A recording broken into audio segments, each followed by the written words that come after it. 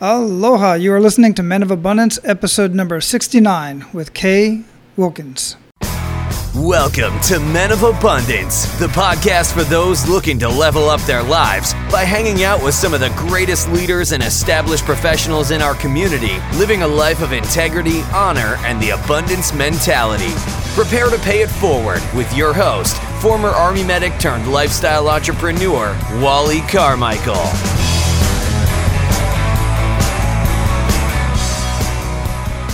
What's up, Men of Abundance? I am so excited to be back here, and I am glad you're here as well. By the way, why are you here?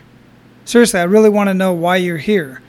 I would love to know what, if anything, that you're getting out of listening to Men of Abundance and listening to my rambles and our amazing guests that we have on. What is going on in your life that made you look for this podcast and made you look for a group of men who are living a life of abundance?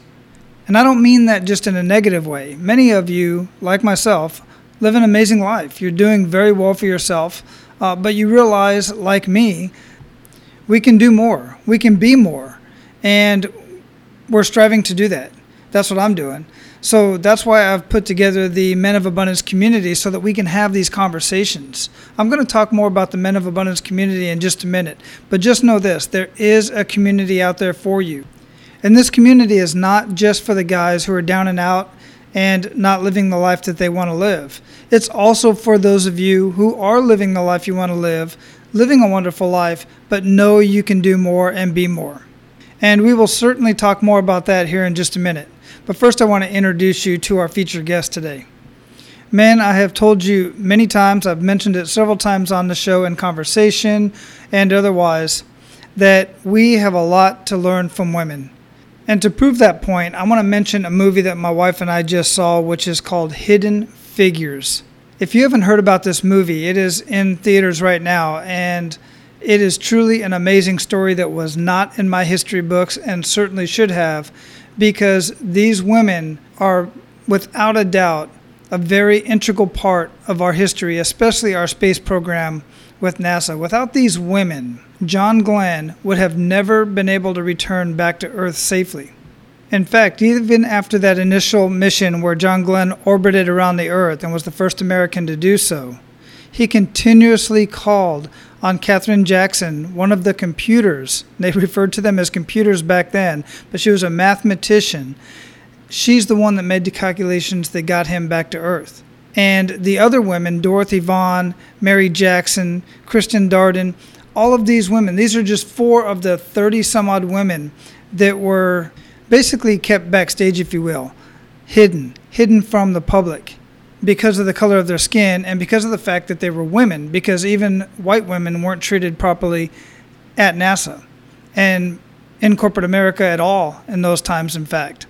And it's my belief, and I know this to be true to the bottom of my heart, that we have missed out, we as humans have missed out on so much because for so many years we have completely discounted the contributions of our women.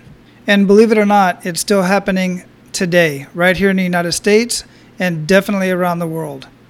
I think I've made my point, but if I haven't, make sure you go watch the movie and continue to listen to Men of Abundance and get involved in our community, because you're going to be hearing a lot more from women here on Men of Abundance. And after this conversation with our featured guest today, you're going to see exactly why. Our featured guest today is the Director of External Relations for the Southeast and Caribbean Division of the American Red Cross. She has 35 years of experience with the organization, serving in roles ranging from Director of Human Resources for Southeast Louisiana Chapter to Director of Emergency Services to becoming Chief Executive Officer in 1999 for Louisiana Red Cross. In 2005, she and her chapter faced their greatest challenge, Hurricane Katrina. During the response and recovery phases, she worked tirelessly to meet the needs of her community. But this was at a time when others took only lessons about organizational response for Katrina.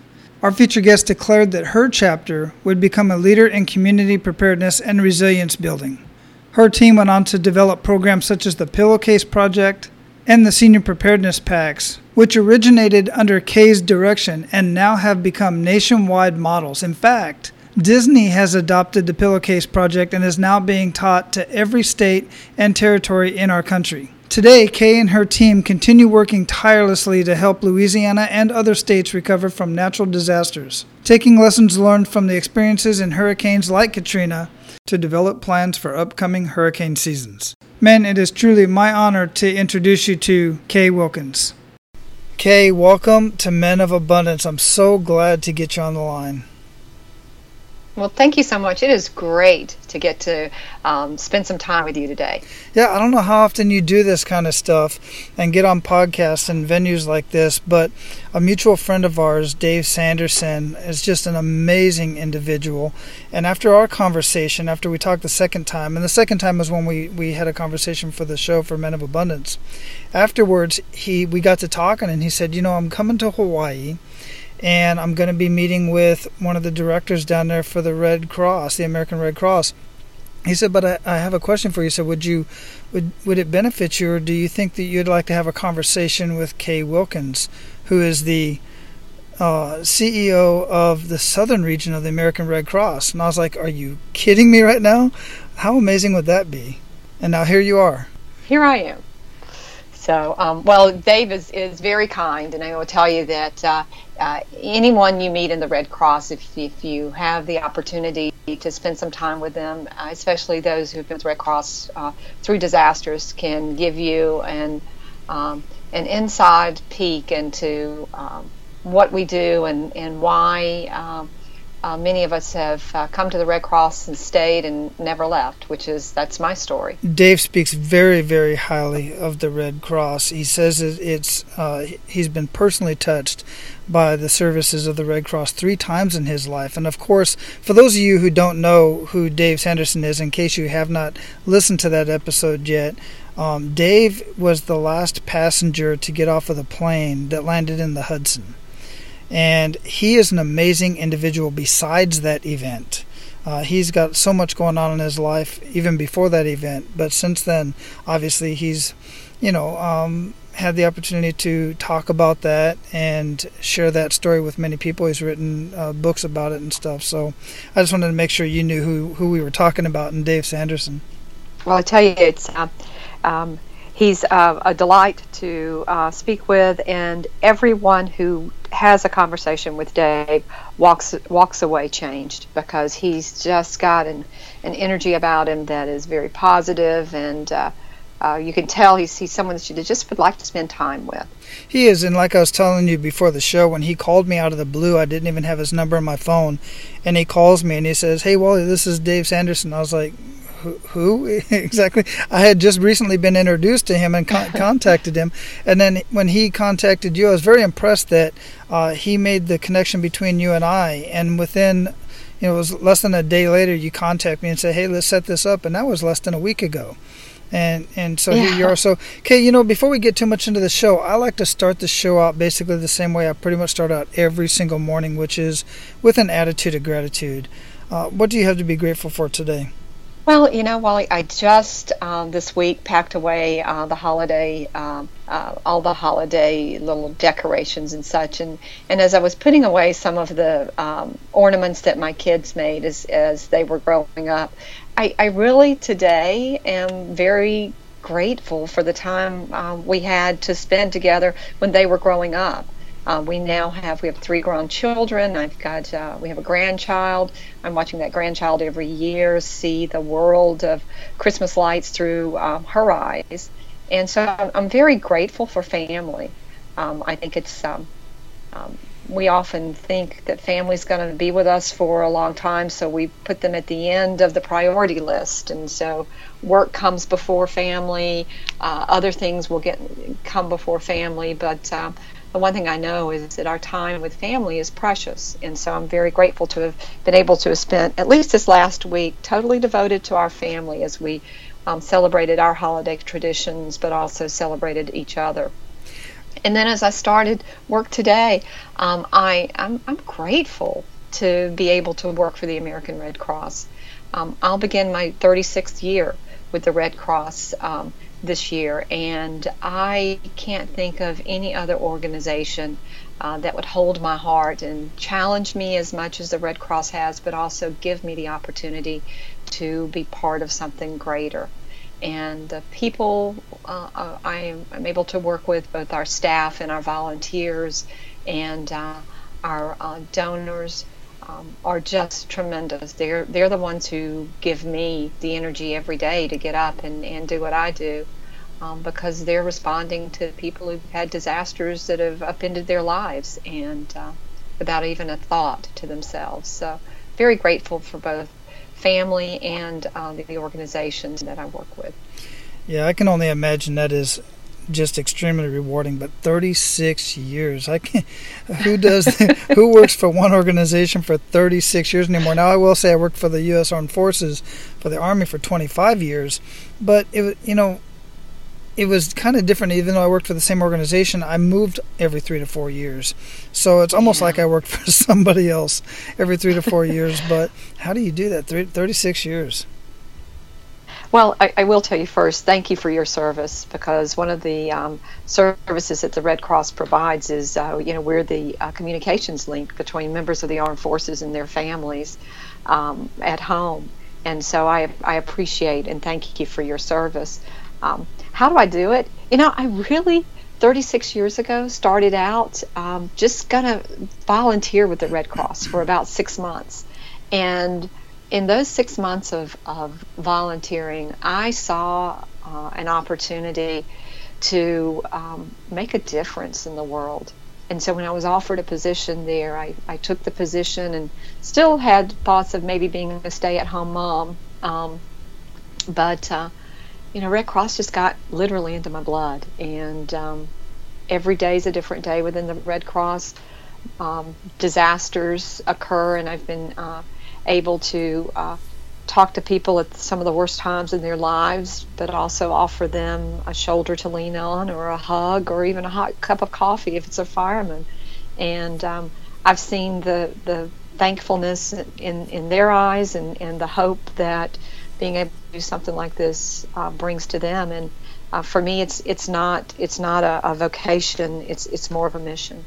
And as you were saying that, it reminded me, and I can't believe I didn't even think about this before we got started here, but I have a lot of interaction with the Red Cross throughout my career, because we always end up getting that dreaded Red Cross message.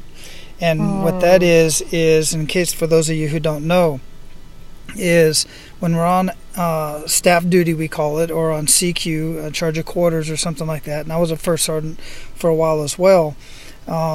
When a service member's immediate family member is critically ill or has passed away, then the family knows to contact the Red Cross and have a Red Cross message sent directly to the soldier's organization, and that authorizes us, and only that authorizes us, to let the soldier go on emergency leave, unpaid or paid leave, of course, and in some cases actually get part of the travel paid for. I personally was in Honduras back in the early 90s when my father died in an auto accident back in Arizona, and I got that Red Cross message. The chaplain and the commander and the first sergeant came and told me, and they immediately put me on a helicopter, sent me to Sotocano Air Base, and the Red Cross, along with Army Community Services, basically paid for my flight to fly back home and back so I could be with my family.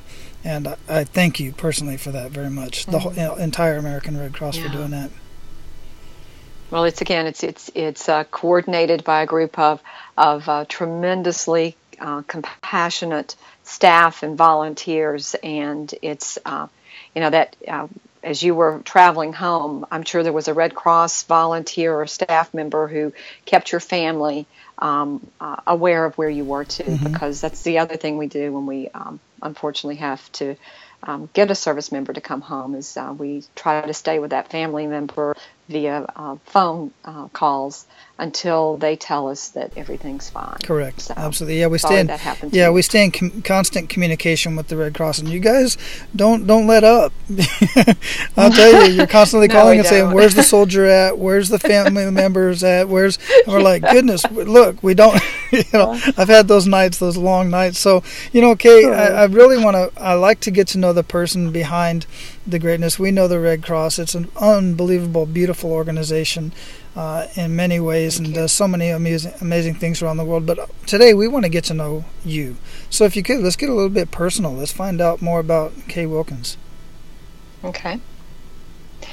Well, let's see. I've told you a little bit about myself already. We have my husband and I have 3 children.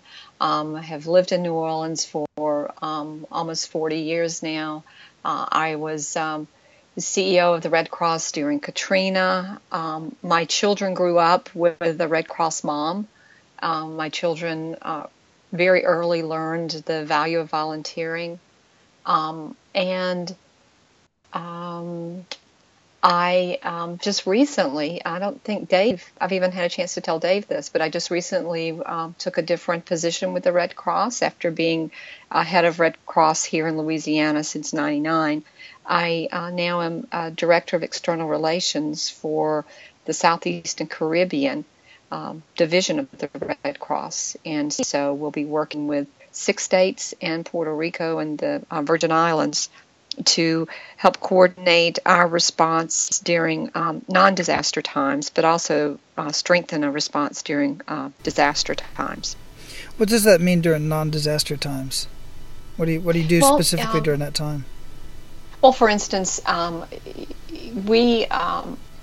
chapters are the first persons called when there's a residential fire. So we've already talked about. Let me just back up just a second. We've already talked about the work we do with service to the armed forces, and you're right. That's a 24/7 service that we provide, and so many of our volunteers and staff are the ones who are making that 2 a.m. call or making that 6 p.m. call to find out if the service member has left and if the service member has been able to come home to be at the side of their loved ones during some crisis or emergency.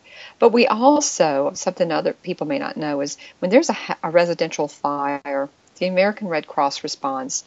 In New Orleans, when the fire department dispatches a fire company to a residential fire, they also then in turn call a Red Cross number, and we have a team of volunteer responders who go to that fire, meet that family, and help that family figure out what their next steps are. In some cases, if the family has nowhere to stay, we might put them up in a hotel, but we definitely continue to work with them in the next few days as they try to figure out what their recovery plan is. And in times where there might be a fatality, the Red Cross is there too to help the family as they walk through the different long hours and days that a fire fatality can have, and the effect it can have on the families. In some instances, we may help provide some financial assistance for burial as well. But that's considered a non-disaster time for us because it's happens every day for us. Every 7.5 hours in New Orleans, for instance, we're responding to a fire. But so that disaster response to single families is a daily occurrence. Every 7 minutes in the Red Cross is a national organization. Someone has a fire and the Red Cross is there. But we also are there to help people prevent and prepare for those disasters. And one of the things that I'm really, really excited about is this. We have within the Red Cross a home fire campaign that we began about 2 years ago. We actually, as a national organization, drew a line in the sand and said enough is enough. Too many people are dying unnecessarily in fires because smoke alarms can help prevent a fatality in a fire. It can alert a family, and family can get out of their home in the 2 minutes we know it takes before a fire can consume a home. So we began a campaign 2 years ago to install smoke alarms in homes free of charge. And we work hand in hand with our fire departments in cities all across the United States to install those smoke alarms. We work with other volunteer organizations, and many of our partners, community partners, help us. Since we began 2 years ago, we've documented over 120 lives saved by smoke alarms that we helped install. So we're kind of putting our action where our experience has taken us. Yeah, and well, I want to say also congratulations for getting that new role in that new position. That's super exciting. Thank you.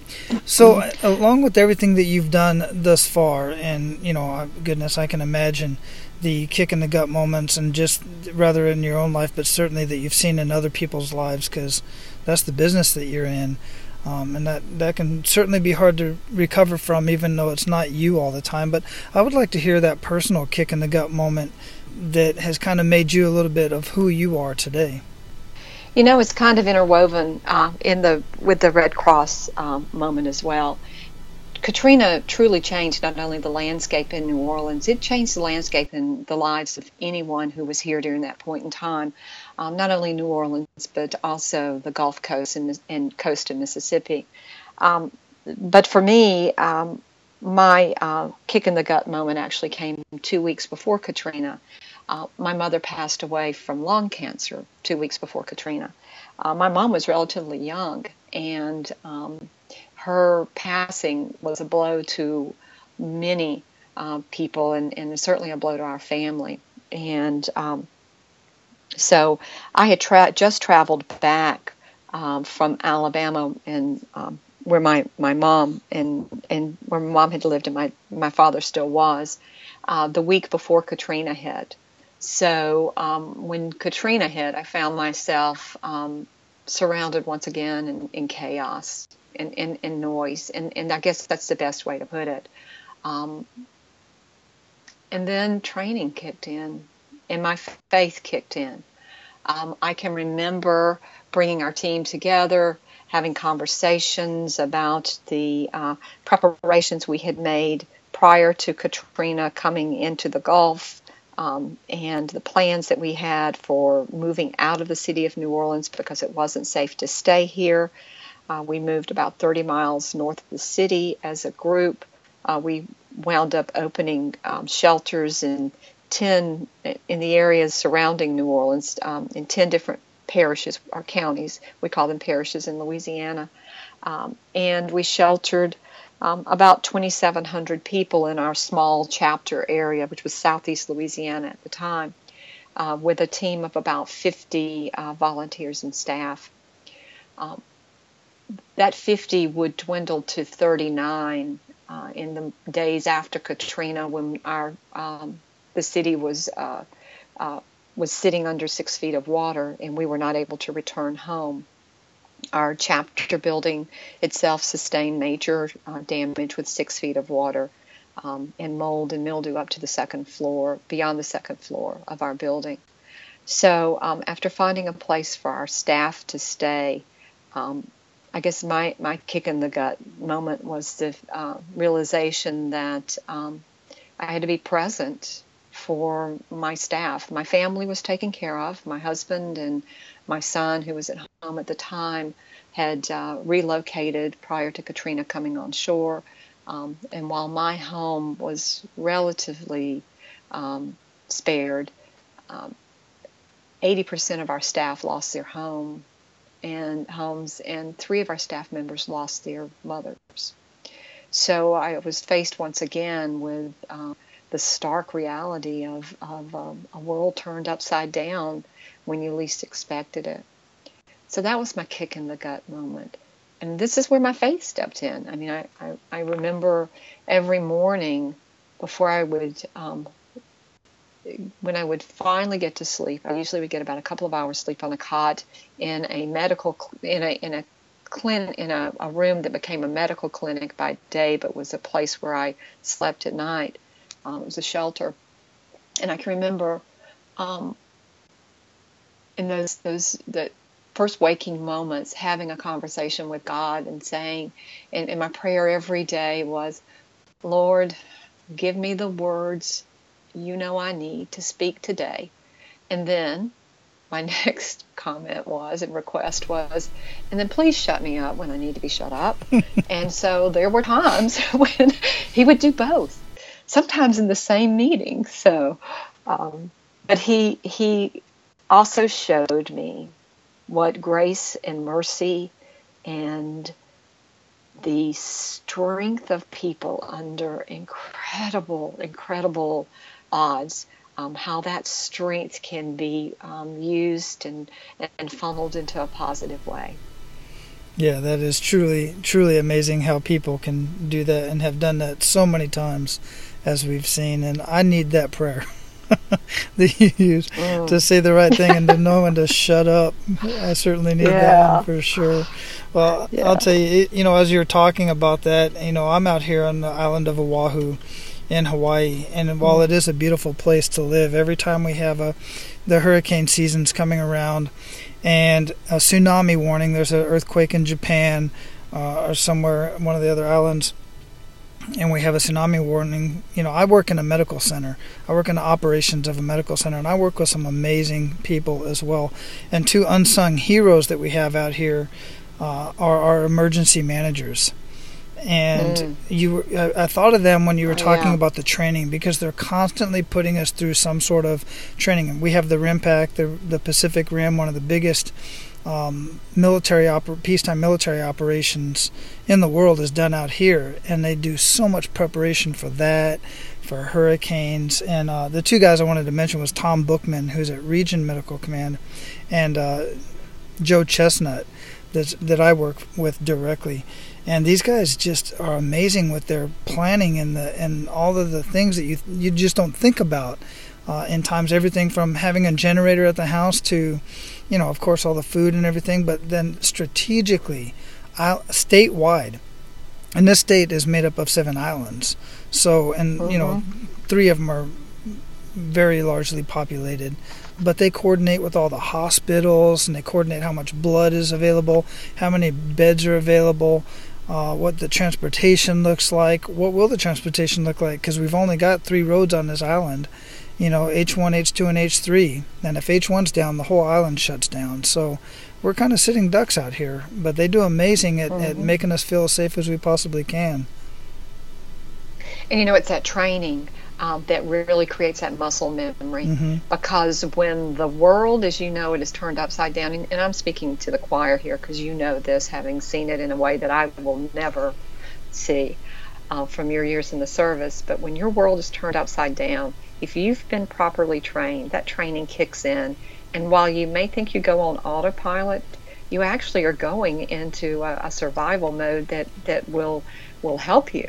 And that's what I saw during Katrina with our team, and I've seen it time and time again since that in the other disasters that I've helped Red Cross respond to. Agreed, absolutely. That training is extremely important. So I want to shift gears a little bit, and we got a little bit into a sad moment there, and so much to learn from that for sure, without a doubt. And we always want to recognize that those moments do exist. I was just having this thought this morning on the way in, and about, specifically, it's a little bit different, but about the word failure. And I just don't like that word, because I believe everything is a learning experience, and an experience for ourselves to grow as people, individuals, communities, and as a state, and as an organization. But now I'd like to shift into a good news story. Something that just really stuck with you, and I'm sure there's many, probably just as many of those disastrous stories as you have good news stories. I'd like to hear one of those. Certainly, and it actually, about a year after Katrina, I was helping our emergency manager present a hurricane preparedness at a conference. And from there we went to a local neighborhood meeting and actually started talking about the plans for hurricane season. Now this was in 2006, a year after Katrina, and the levees still were not built to where they needed to be. many of our buildings had crumbled, and the credibility of those that were standing were in question. So it was important in 2006, more than it had ever been, that people had a plan for hurricane season. Just as you have that plan for a typhoon, we needed people to have a plan for the 2006 hurricane season. And I can remember being at that meeting and watching the faces of the people, the adults in the room, just turn inward. And you could tell it's almost like a zombie was looking at you when we started talking about the next hurricane, because it had taken everything these families had and these adults had to just keep putting one foot in front of the other and try and pick up the pieces and rebuild. At the same time, I looked around, and that attitude was, I could see it reflected in the eyes of their children. So I went back to this, again, had an amazing group of people that had come together after Katrina, because we were, and I still am, eternally grateful to everyone who came in to help after Katrina and offered us their skills. And I had some really, really great child art therapists who were working with us. And I said to them, I can throw up, I can bring a backpack filled with things that you should put together for a supply kit, but it's just, it's falling on just ears that are not in tune to listen. And I just don't know what to do. And so we did a lot of brainstorming, and the conversation kept coming back to the children. And so I remembered a story from about 3 months after Katrina, when I'd run into a former employee who had left in June before Katrina came in August and had moved to Houston, and who was tapped by the Red Cross to receive some of the first buses who came to the arena at the Astrodome after Katrina. And I was talking to her, and she was telling me her story, and I realized then that the people who had left and the children who had left had gone through some real traumatic times. And so I married that with an experience I had at Christmas time, where I listened to the admissions director from a local university that we had worked with to help with evacuations talk about the fact that her college kids had put their belongings into pillowcases. And as we were sitting in the room, I was relating both stories to our team of community recovery specialists, we called them. And we came up with an idea of creating a pillowcase that would have on it everything someone should put into a disaster supply kit to be ready for hurricanes. And it could become the receptacle of the flashlight, of the food, of the cards that you want to play, the games that you want to put in there, mementos, important papers. But on the outside, we would take in the icon of a hurricane, and along that hurricane icon, we would print the words of things you could pack into this supply kit. And so I shopped it out to a couple of donors, two of whom were willing to give us some dollars so that we could have some pillowcases silk screened.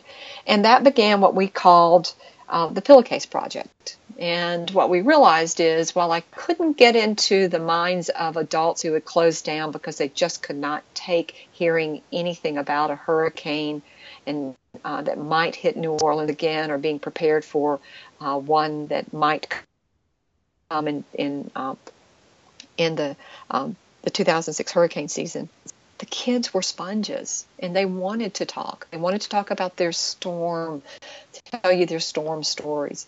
But then they wanted to color. Kids love to color. So we were able to get the kids to actually use the pillowcase with some fabric markers and draw what they would pack in the pillowcase. And then I was able to put information in the pillowcase for their parents, and at least felt that while the parents may not look at it immediately, should the need happen, the parents would reach out and they would they'd have that information at hand. So, but here's where the fun part comes in. That was 2006. It took me 5 years to get someone to take the pillowcase project and move it beyond New Orleans, and we were able to do that with Disney. But I was like the watch salesman, that has the coat on, and he opens the coat and he says, "Hey, you want to look at my watches?"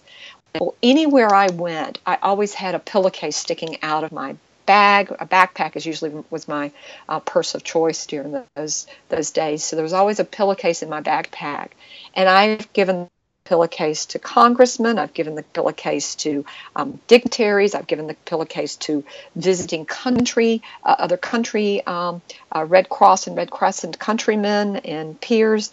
I've given the pillowcase to lots of people and told the story and asked them to help fund the pillowcase project. And Disney picked it up. And today, if you go into any state in our country, you will, and ask about a pillowcase project, you will hear about the pillowcases and presentations that are occurring to 3rd, 4th, and 5th graders all up and down the United States, because someone had the vision to take it further than just New Orleans. That's a really cool story, and it's cool for another reason too, because as Dave and I were talking the other day, and we were talking about the Red Cross, he said, "You know that the Red Cross is the 2nd largest known brand in the world, right behind Mickey Mouse." Yeah. So the two largest known brands in the world are partnered together on this pillowcase. It's just amazing. Amazing story. Well, it's so much fun. One of the things that we do in the class is we teach kids how to cope. And you think about it. Think about how what's your coping strategy, and you've been able to hone it through the years, and it's matured as you've matured. But a 3rd grader, an 8-year-old, doesn't really have a lot of experience coping with highly emotional, traumatic, tension-filled moments.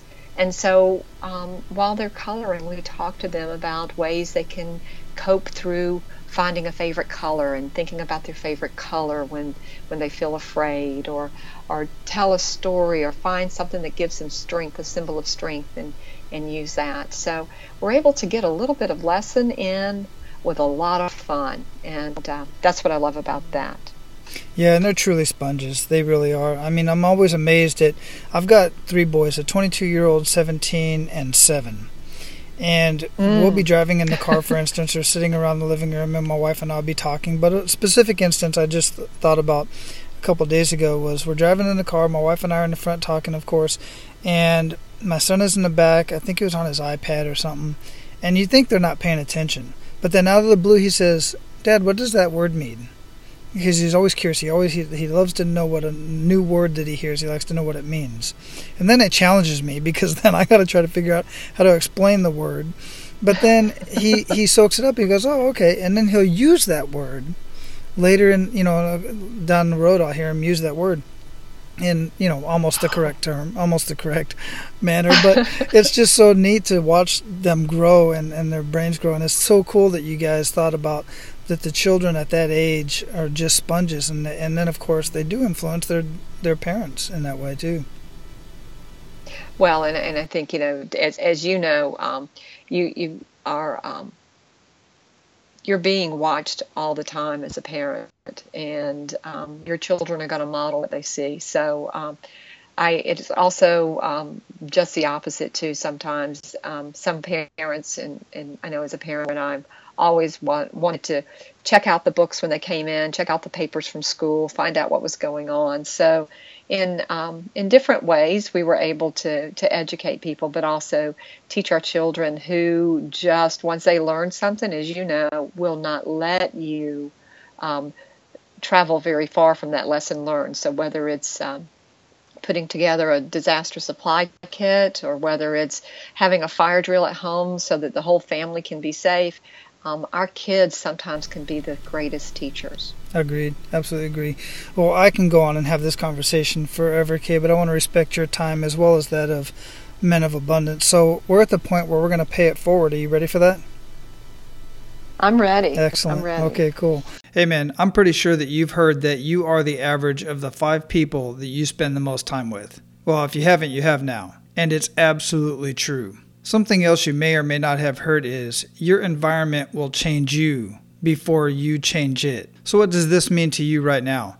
Well, you're either here listening to this podcast because either you are looking for change in your life, or you're looking for a way to create an environment to change somebody else's life. And while one person, one man, can have an influence on others, a group of like-minded men headed in the same direction can certainly influence others on a much larger scale. And that's exactly why I've created and building this Men of Abundance community for men like you who are looking to change your environment and upgrade your 5. Now, let me clarify that. I'm not saying that the men in our community are any better than the men you're currently hanging around with. They just have a different mindset. And if the people that you're hanging around with right now are not moving in the direction that you want to go with your life, then it is important for you to get around people who are.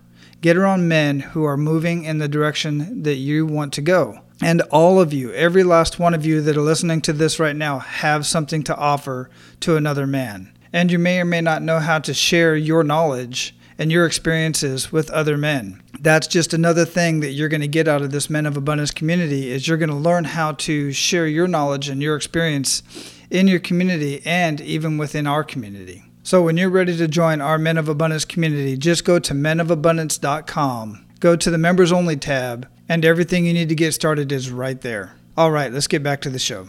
So give Men of Abundance 1 to 3 actionable steps that they can take today. Well, I thought about that. So the first step I would say is be present. Put down that cell phone.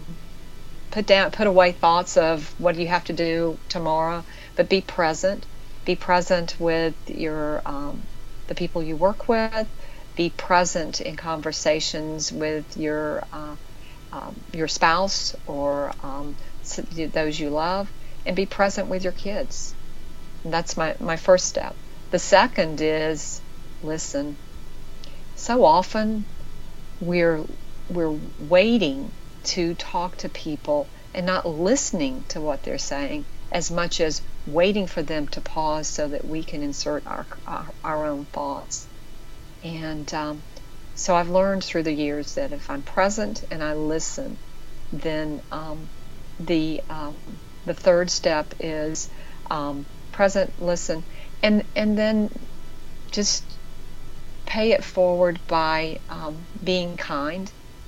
One of the things that I knew after our chapter had gone through what we did with Katrina is that many people would sit back and would later tell us the things that we did right, but there were also going to be many that would offer up to us things that we did not do right and could have done better. And so one of the first conversations I had with our team when I was able to see them after Katrina was to encourage them and urge them to be kind to people who didn't have the gift of their experience, because to me that's what kindness will go a long way. I've seen kindness melt the heart of someone who is just angry because they've lost everything and they have nowhere else to turn, and there's the other places they have turned have been dead ends for them. I've seen kindness turn their anger into maybe not happiness, but at least a sense of gratefulness. I've also seen kindness when people are in a place of despair, where the kindness sometimes is just giving them room to grieve, and then being a silent presence, and being there when they get up from their knees and are ready to stand again. And then I've seen kindness with our kids. I've watched them share. I've watched I've watched how one act of kindness can multiply into 10 acts of kindness. And also, the hardest thing to do is to be kind when you don't want to be. And so that would be my 3.1 action step is, even if you don't want to be kind. Yeah, I can find that's very difficult in many situations, but very, very great advice and great actionable steps for sure. And all very simple to do. At the same time, very hard not to do in some cases. So especially putting that cell phone down. Many people need to practice that much, much more often. In fact, my wife and I, she doesn't know it, but her birthday is coming up in a couple weeks, and that week's full with my son doing some stuff with the church. So I'm going to surprise her this weekend, and she's going to have a spa day, and then we're going to have some time, and we're putting the cell phones away other than just making sure that we can communicate with our kids, because we just need to do that once in a while. Great advice. It's the greatest gift. It is the greatest indeed. gift. Is time. Yeah, absolutely. And unconditional time and uninterrupted time. Mm-hmm. So what daily habits make up the biggest impact in your life, Kay? I exercise, and I get up every morning at 5 a.m. and I exercise with a group of men and women that I've been exercising with for years. And we're responsible and accountable to each other to be there. And that exercise helps set me on my day. I've recently started meditating with a friend of mine. We're doing the same program. And while she's doesn't live in the same state I do, it's a way for us to stay connected. And of course, there's that prayer all the time. And by the way, Wally, I still ask God to give me the words I need to speak, but more importantly, please shut me up when I don't need to talk. And I can see where that comes in very, very handy, especially in your line of work, because people can be so critical about every little thing that's said, especially out of context, especially when people are only listening to snippets of what somebody is saying. And when you're in a situation like you're in and you say something and just a portion of it is taken out of context, it's just a terrible situation to be in. Mm-hmm. So it can be. Yeah. So what book would you recommend to our abundant leaders, and why? I just finished The Oz Principle a year ago. And I really like The Oz Principle. We all are very familiar with The Wizard of Oz. Mm-hmm. But the main doctrine and instruction that I received from the Oz Principle was the fact that it's not the end of the journey that will affect the outcome of what we're trying to do. It's the journey itself, and it's the interdependencies of the people who are with us on that journey, and the accountability we have to each other. So if you haven't had a chance to take a look at the Oz Principle, do that. And then, of course, always I'd have to pitch Dave's book, Moments Matter, because he really is able to kind of give us an idea of how to find that hero in each of us. Yes, absolutely. I have looked into Dave's book as well, and I'll have both of those books. They will both be listed in the show notes at menofabundance.com. Just search K in the search menu in the search bar, and the episode will pop right up. I also want to mention about my show notes is I have these really cool timestamps that you can click on to go directly to the point of interest within the show that you want to listen to. It's really cool technology. And before we move on, I also want to, and I asked the last question that I have to ask for VK, I want to make sure Men of Abundance remind you that we are partnered with Audible. And what that means to you is you can go get a free 30-day trial with Audible, which includes a free book. And that you get for free. In the free book, you can choose one of the books just mentioned if they're both on Audible, or choose whatever book. And I have some recommendations in there on the show notes as well. But what that does for Men of Abundance is that allows us and helps us keep the mic on, because for everybody that gets started with the 30-day trial, we get a kickback off of that, and I use that to keep the mic on, because keeping this podcast going is not free. So I just wanted to let you guys know that you can get that and you can help us out at the same time. So, okay, I have one last question for you, and it's a question I really love to ask so many people on the podcast and otherwise. And that is, what does living a life of abundance mean to you? Living a life of abundance to me means having the ability to truly know what makes the people we love tick. And it means being present. It means finding ways to delight and surprise those we love every day. It means capturing every day, seizing the moment, and enjoying life for what it is, and not hoping for things in the future. It's truly being present in the moment. Wonderful.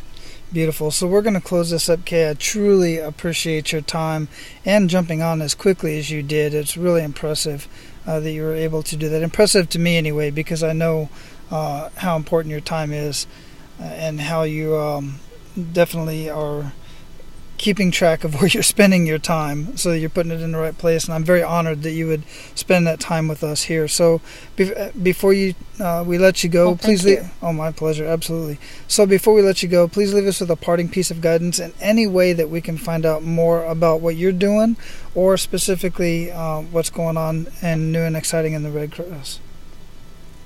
My parting piece of guidance is, if you've ever thought you wanted to help change someone's world for the better, then volunteer. You can volunteer with the Red Cross, and I can guarantee you it will change your life. But there are many organizations you can volunteer with whom you can volunteer and who need volunteers. So reach out to your local organization, and if it's the Red Cross, go online and type in Red Cross in your area, and you'll find an icon that says you want to volunteer. I can guarantee you it'll change your life. And the way to reach me is through that Red Cross, k.wilkins@redcross.org. Wonderful. Kay, again, I appreciate your time. And Dave, if you're listening, thank you for making the connection. Truly appreciate that. This was a wonderful conversation. I had a lot of fun. And I'm honored to have had this conversation with you, Kay. Well, Wally, thank you for what you do, and I appreciate the fact too that there are women listeners to Men of Abundance, and just know that you've added one here in New Orleans as well. So thank you again for what you do. Awesome. Thank you very much. Have a good day. Bye-bye. Bye. All right, men, that's all I got for you today. Thanks for sticking around to the very end. And ladies, I know you're still listening too. I want to thank you personally for sticking around and listening to the end of the show, but more importantly, just sticking around to put up with all of us knuckleheads. Some of us certainly are slow learners, and the rest of us may never learn at all. But either way, be patient with us, and just know we truly do mean well. We definitely want to be there for you and support you in everything that you do. If you like what you're hearing here, I would love for you to go to iTunes, leave a rating and review, and tell us what you think about the show. And men, make sure you go check out our community at menofabundance.com. Just click on the Members Only tab, and I'll give you access. Now go out and live your life of abundance, and make sure to pay it forward. That's all for today, Abundance Leaders. For more about our guests and the powerful information we shared with you today, be sure to sign up for our mailing list at menofabundance.com. We appreciate your time and look forward to hanging out with you on our next episode. So until then, be sure to pay it forward and live your life of abundance.